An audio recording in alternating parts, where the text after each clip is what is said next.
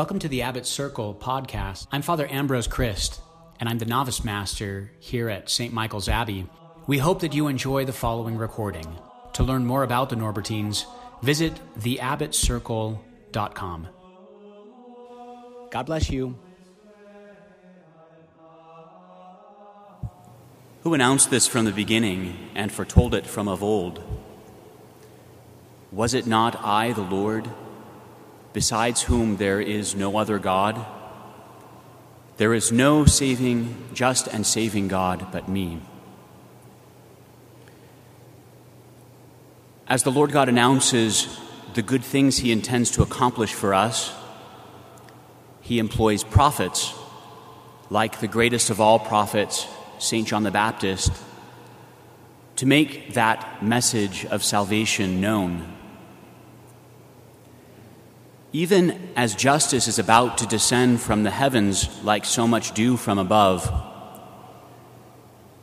even as the sky drops down a gentle rain, much more gently than we experienced here yesterday, even as salvation is budding forth in the appearance of Christ our Savior, there is John the Baptist crying out in the spirit of prophecy. We could say without any qualification that St. John the Baptist embodies that command from the book of Isaiah that serves as the Alleluia verse for today.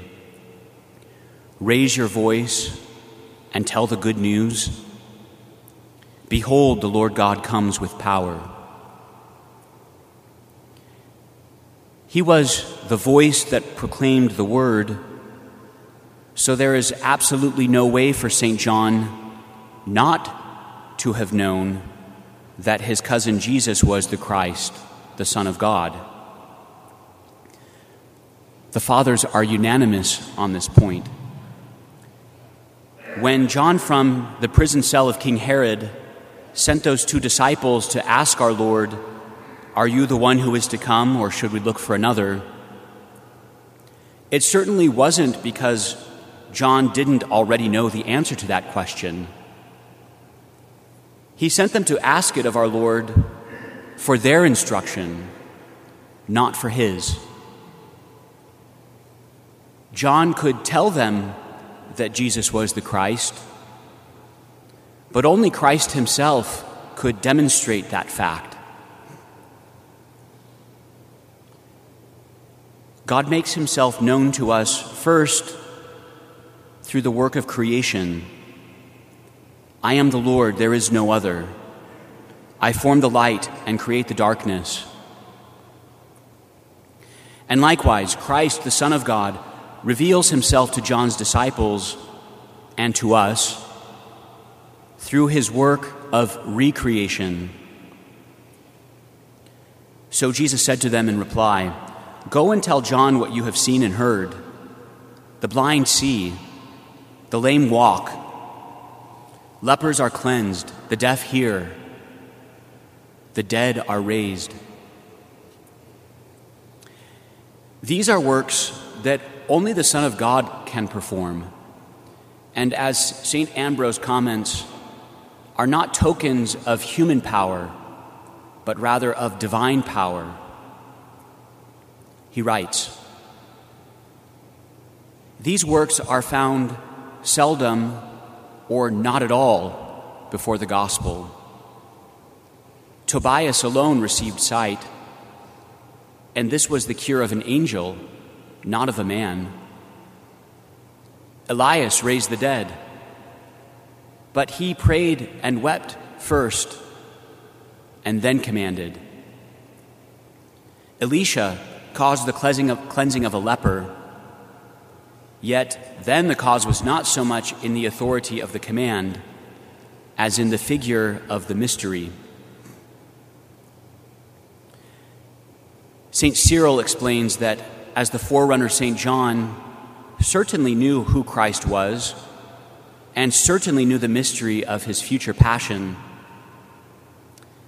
but he sent those two disciples to ask our Lord for these proofs so that Christ himself could remind them of the power of his works of recreation, all of which were the fulfillment of prophecy.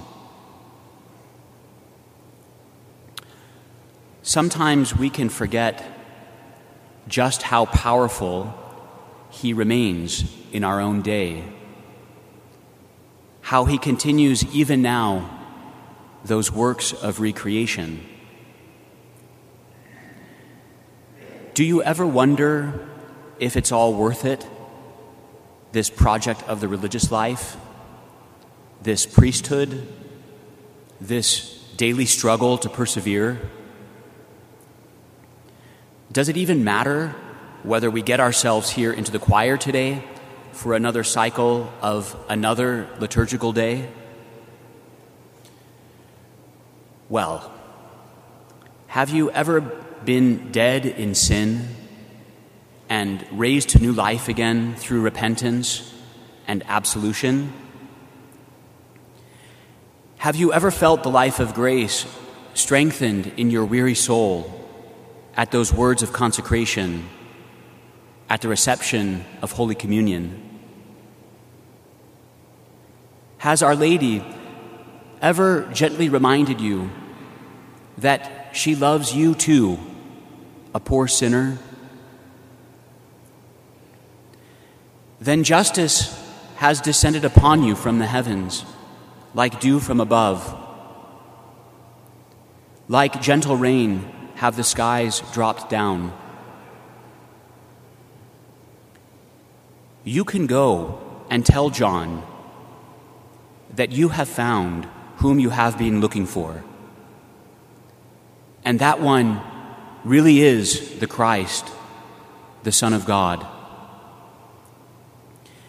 And what's more, you will find him again here on this altar. Raise your voice and tell the good news. Behold, the Lord God comes with power.